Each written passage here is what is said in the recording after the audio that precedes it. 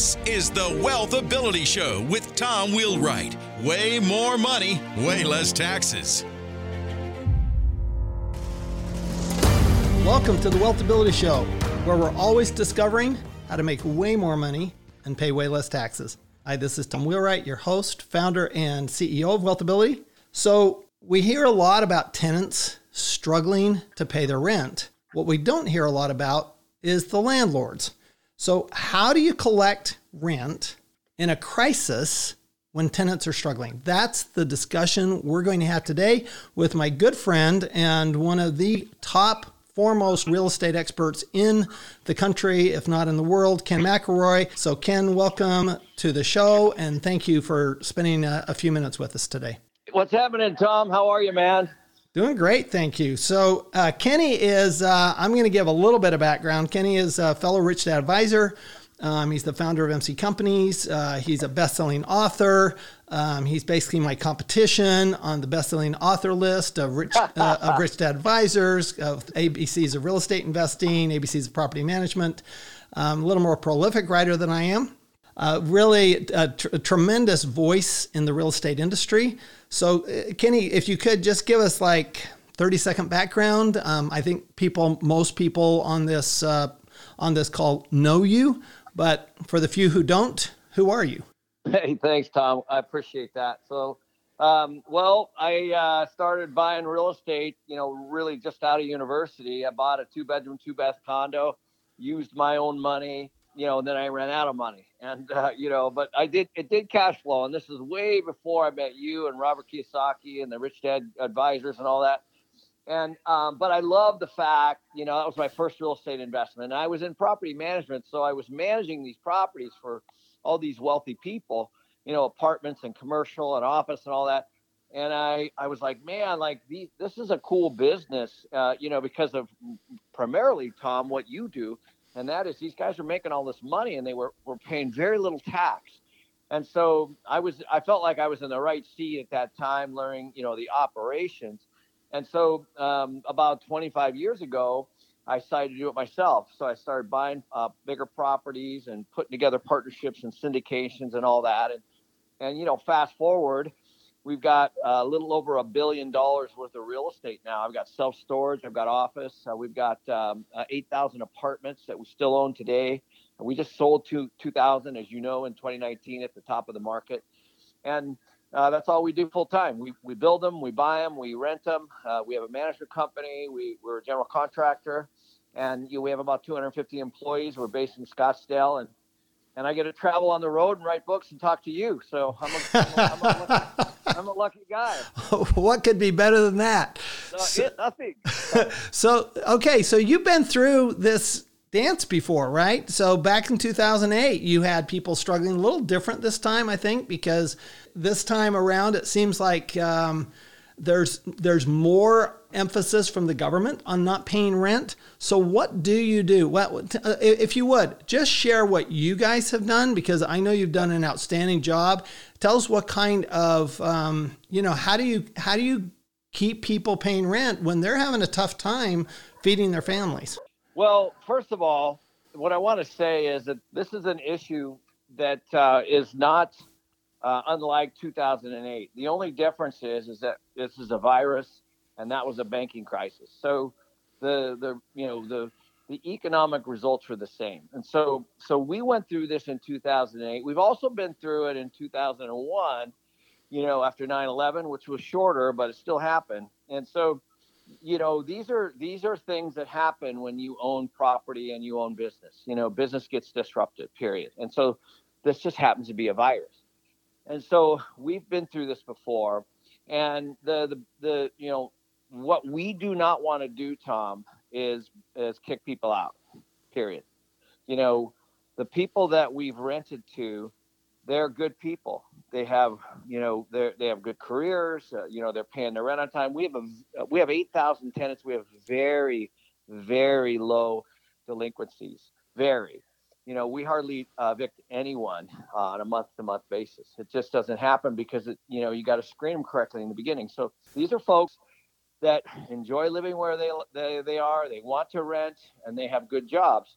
And so what we do is we just take the approach where we're super proactive, and we contact all the tenants in March. We said, listen, obviously, well, the first thing that we had to do, Tom, is, we're essential business because we're housing.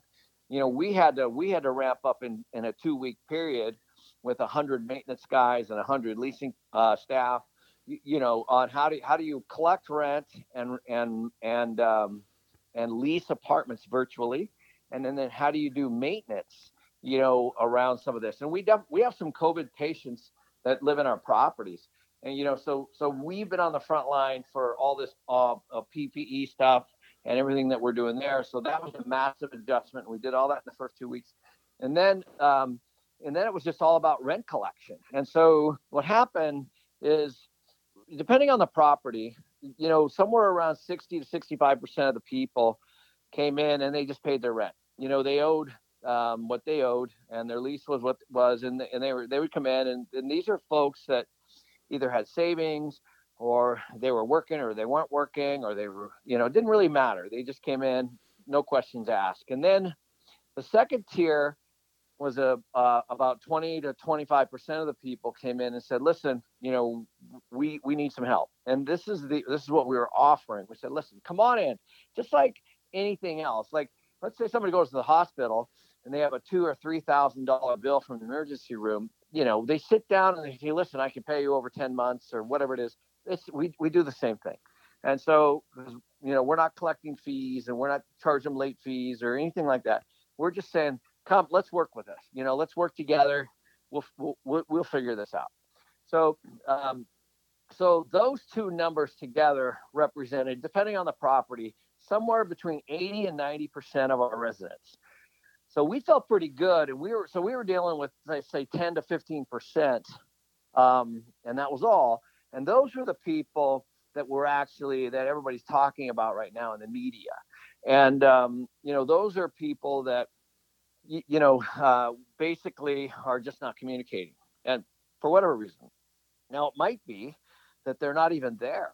So you got to know, as a landlord, we can't just walk into somebody's place. So, there's regulations around that. So we have to post notices and say, is this unit abandoned, for example? And, and then from there, they come in or they don't come in. If they don't come in, you kind of have to assume that it is abandoned, and what you do is you put the notice right over the lock. So the notice is either removed or it isn't removed. If it's removed, it still might be abandoned because they might have went in and pulled all their stuff and moved out. But the point is, we're just trying to get people to communicate with us. We don't want to boot anybody out. And then, so you fall into this very last bucket of people that either skipped out or haven't communicated. And that's, for us, that's been a very 8,000 tenants. That's like less than 300 people. So, that's how we got down to this small number. And, and our exposure personally has been pretty low. And the stimulus money that the government gave us, or the employees, I should say, and our tenants was super helpful, because a lot of those people used May, use it to pay May rent. And so for us, it was just a process, just walking through it and managing the numbers. Well, so it sounds to me like this isn't something that you were able to do just overnight. In other words, it sounds like you did a lot on the front end so that when this crisis happened, that you had better tenants and you had a better relationship with the tenants. If you would, Ken, just talk for a little bit about how do you develop that relationship with tenants where it's not just a vendor buyer type of relationship where, we're really taking care of the place you live and we care about the way you care about it. How do you do that? That's a great question. So the first thing is putting the right person in there. So like honestly, Tom, let's say you sold your house and you said, you know what, I'm gonna move to San Diego for a year and see if I like it here. You might rent something for a year, and you and Luann might just enjoy the place, and then maybe buy something. So there's people from all walks of life, renting, especially in Scottsdale, and we're in Dallas, Texas, and Austin, and and all these other markets. Some of them are really, really nice. So a lot of these renters it's a choice, not necessarily a necessity. And so, you're going to, so the front end is who is your tenant base. And so I'll tell you something funny that happened. I was looking at all the collections by project, and I was like, wow, why are these, 3 or 4 or 5 projects, at 99 and 100% collected, in April 1st? It just seems bizarre. And they're like, oh, those are senior properties. and Roth goes, there you go. Well, yeah, the casinos are closed, I was laughing, but so tenant mix has a lot to do. And that was the point. Tenant mix has a lot to do with this. And then we had properties in Oklahoma that had mostly service-based and hospitality and, hotels and things like that. And, those people, were in trouble. And so you have, all these tenants and all these people that have all these different scenarios. So that's the first thing. But to answer the second part of your question, we call that resident retention. It's top of mind. We're always, like if you sign a lease June 1st, Tom, we are actually managing you for 12 months. Let's say you sign a 12-month lease. We have what's called touch points, and we're communicating with you. We're asking you questions. We're seeing if you need any maintenance in there. We're saying, hey, we got this stuff going on, and sometimes we're dropping newspapers, and we're doing pastries down at the clubhouses and things like that. We're talking about we bring in fitness people, and so we're creating a community, and so that's all part of resident retention.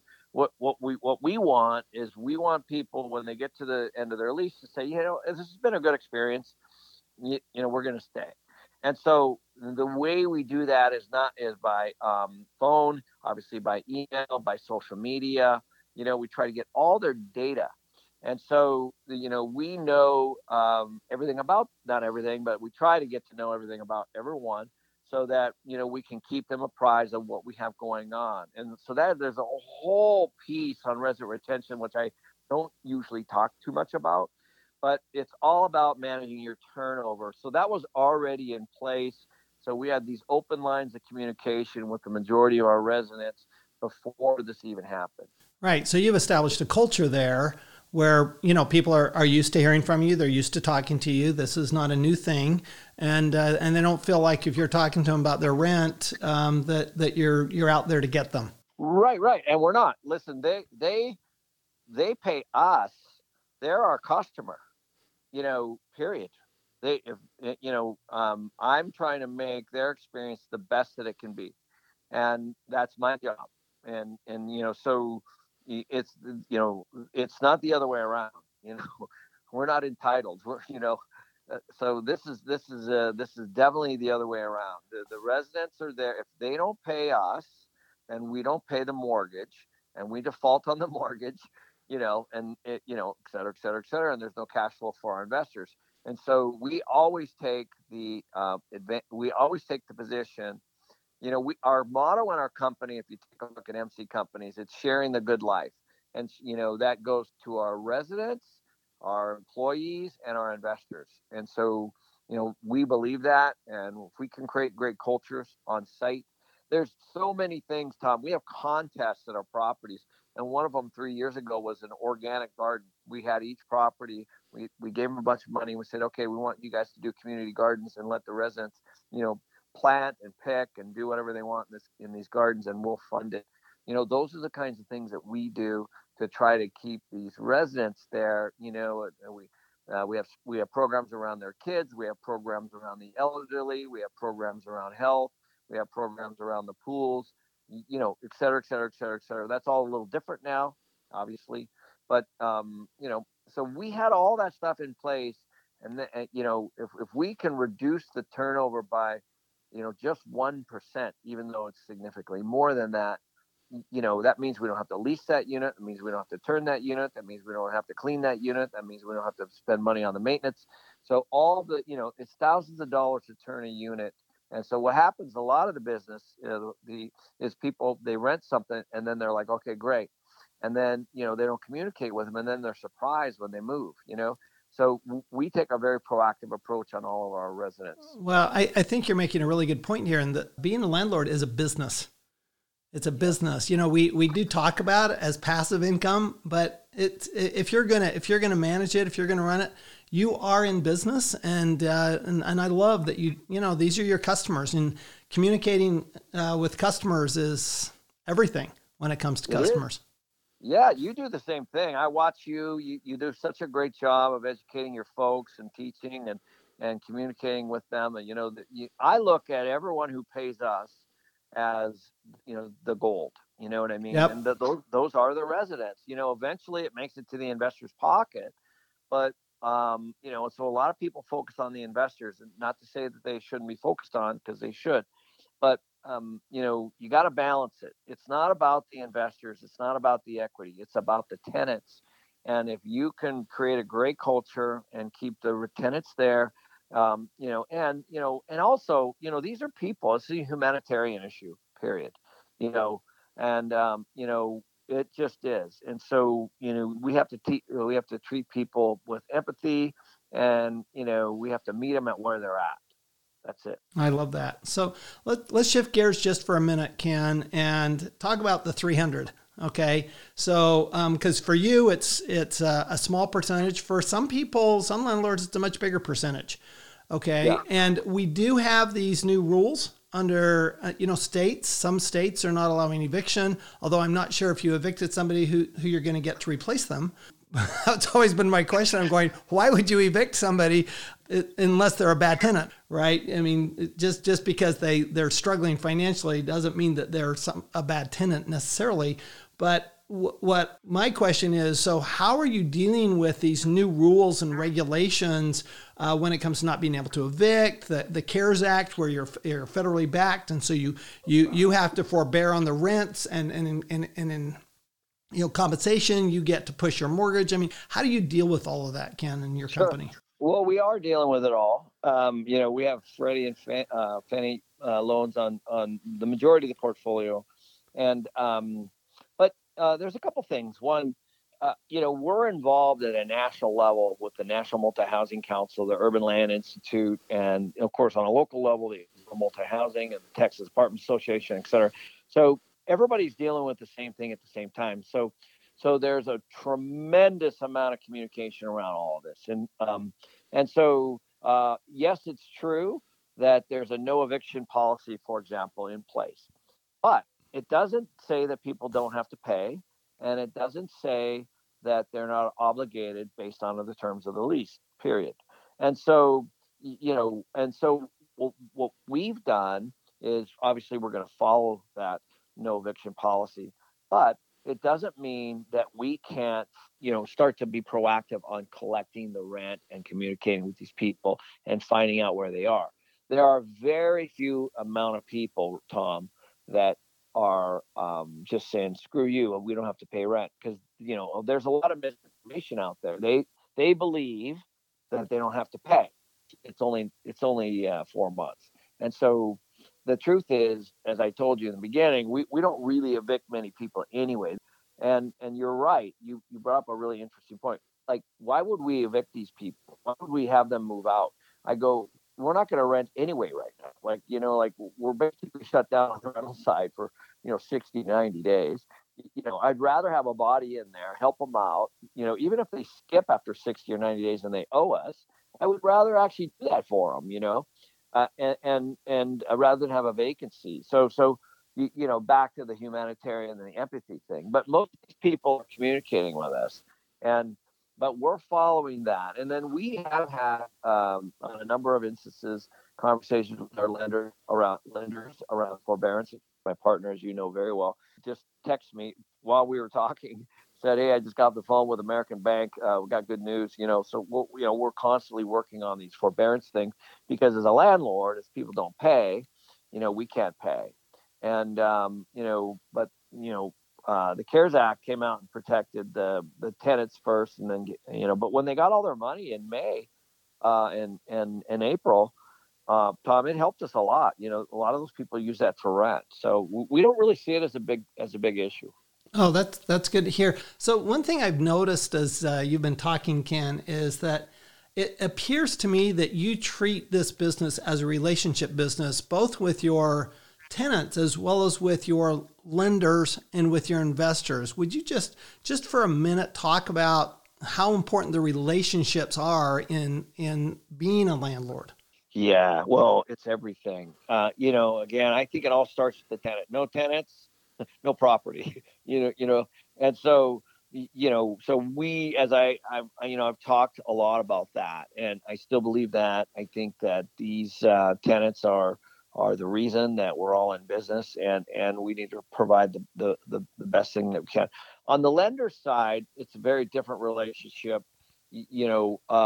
Ross and I, well, for a couple of reasons. One, lenders lend to companies that have teams, and like yourself, and so this is why we say business is a team sport. So because we have a team of people, and we're dealing with the situation like we are, this is what lenders want to see. They're like, hey, this is a company that's being super proactive. It's got all these initiatives going on. So we're communicating with our lenders on all of this stuff, what our collections have been, where our struggles are, et cetera, et cetera, et cetera. So we're again, I'm fully transparent, Tom. I'm not, burying my head in the sand and pretending like, the people aren't paying. So we're fully communicating. And then from there, depending on the lender or the bank, the truth is they're very different, Tom. I mean, Wells Fargo is different than American Bank and different than, First Bank. And, they're all very different.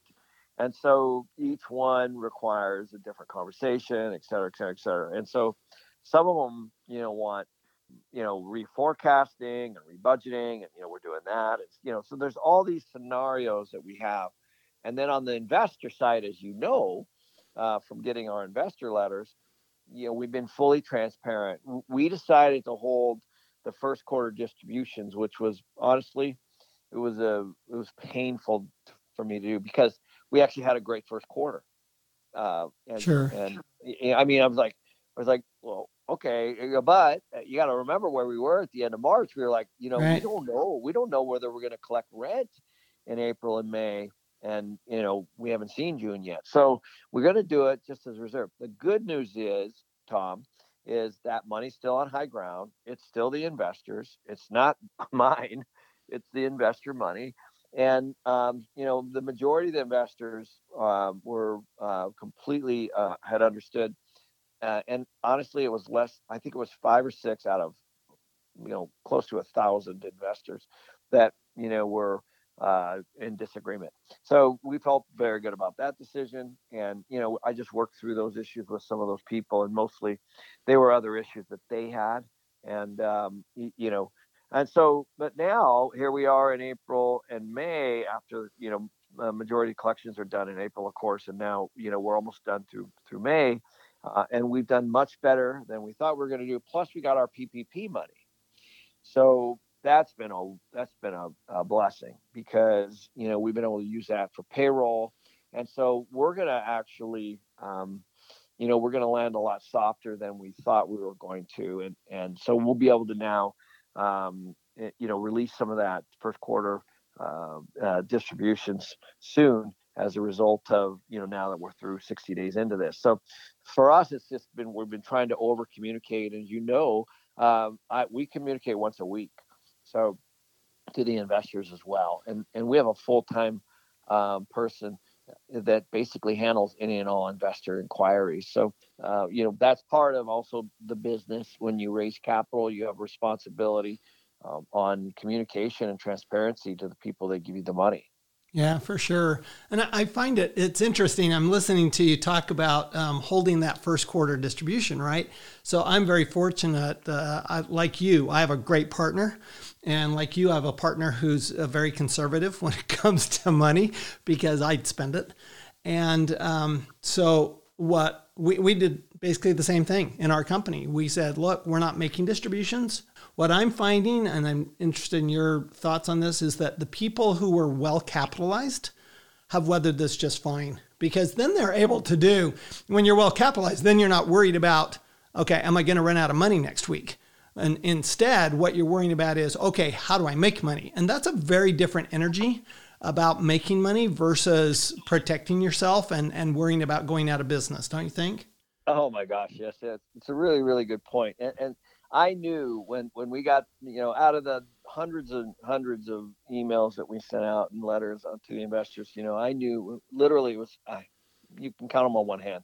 I obviously know who these folks are, and they had their own thing going on, and I felt Yeah. bad for them. But we're not going to release a distribution just to help out their personal financial situation. The even though I wish that I could, because then I would have to do it for the rest of the folks, not just to make a one-off deal.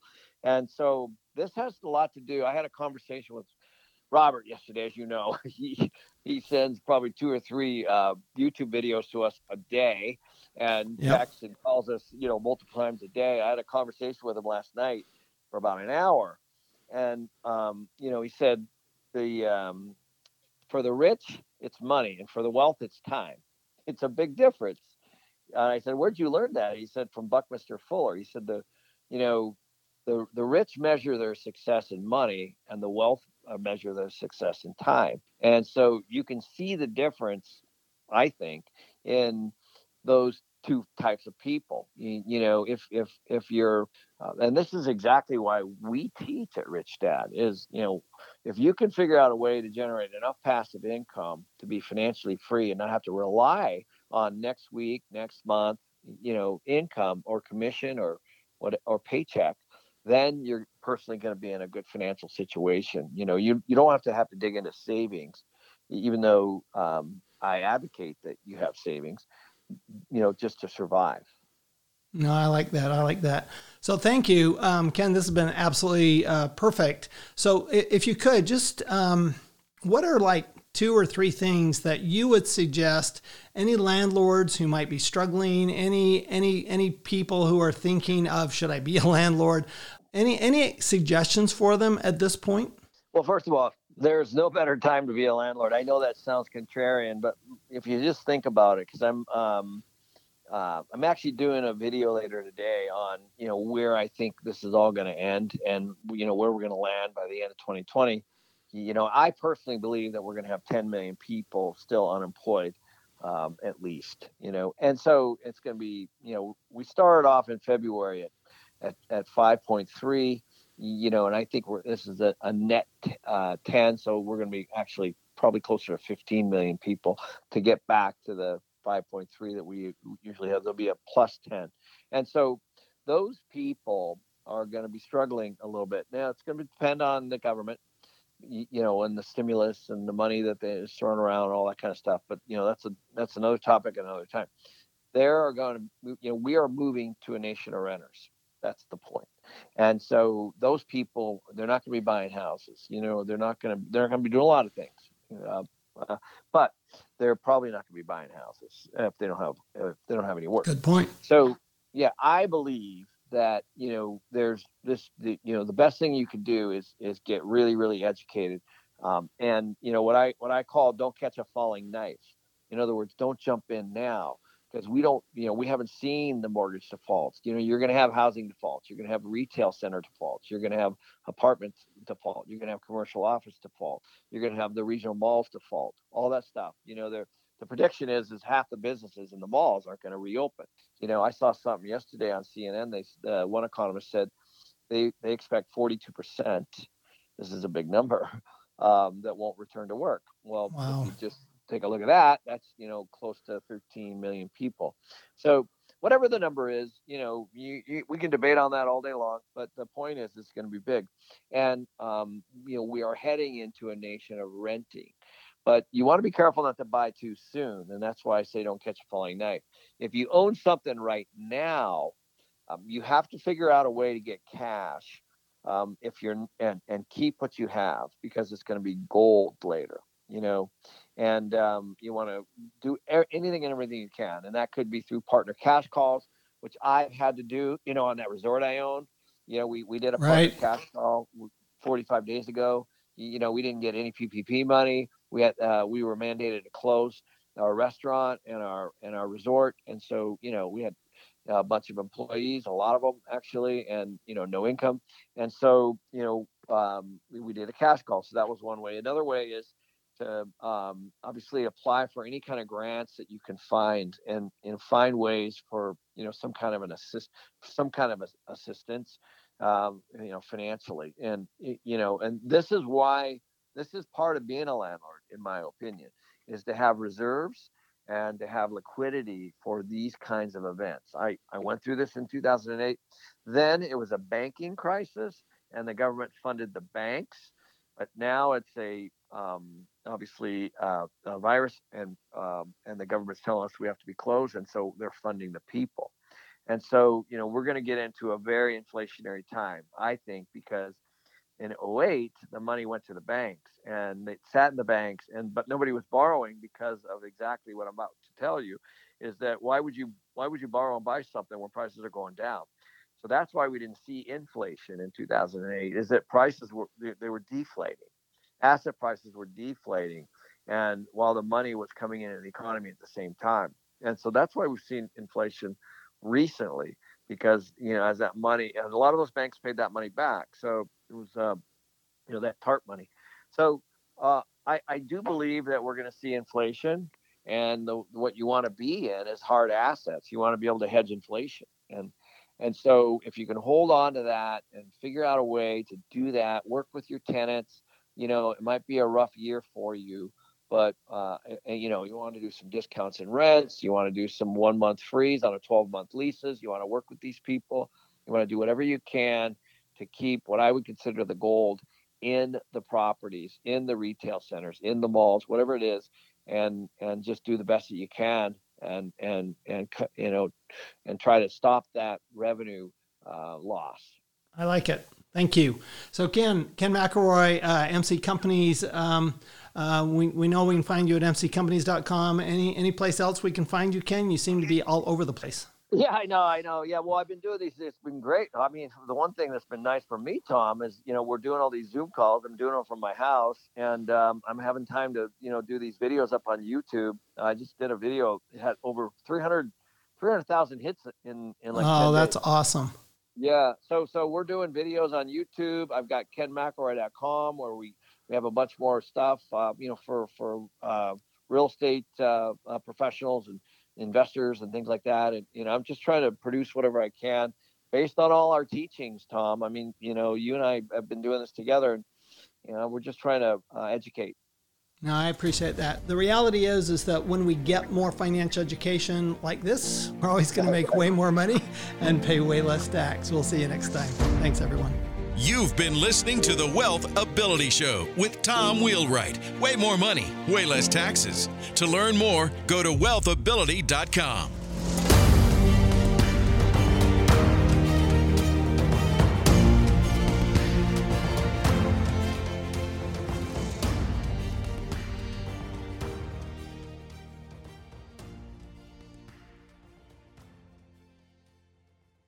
This podcast is a part of the C-Suite Radio Network.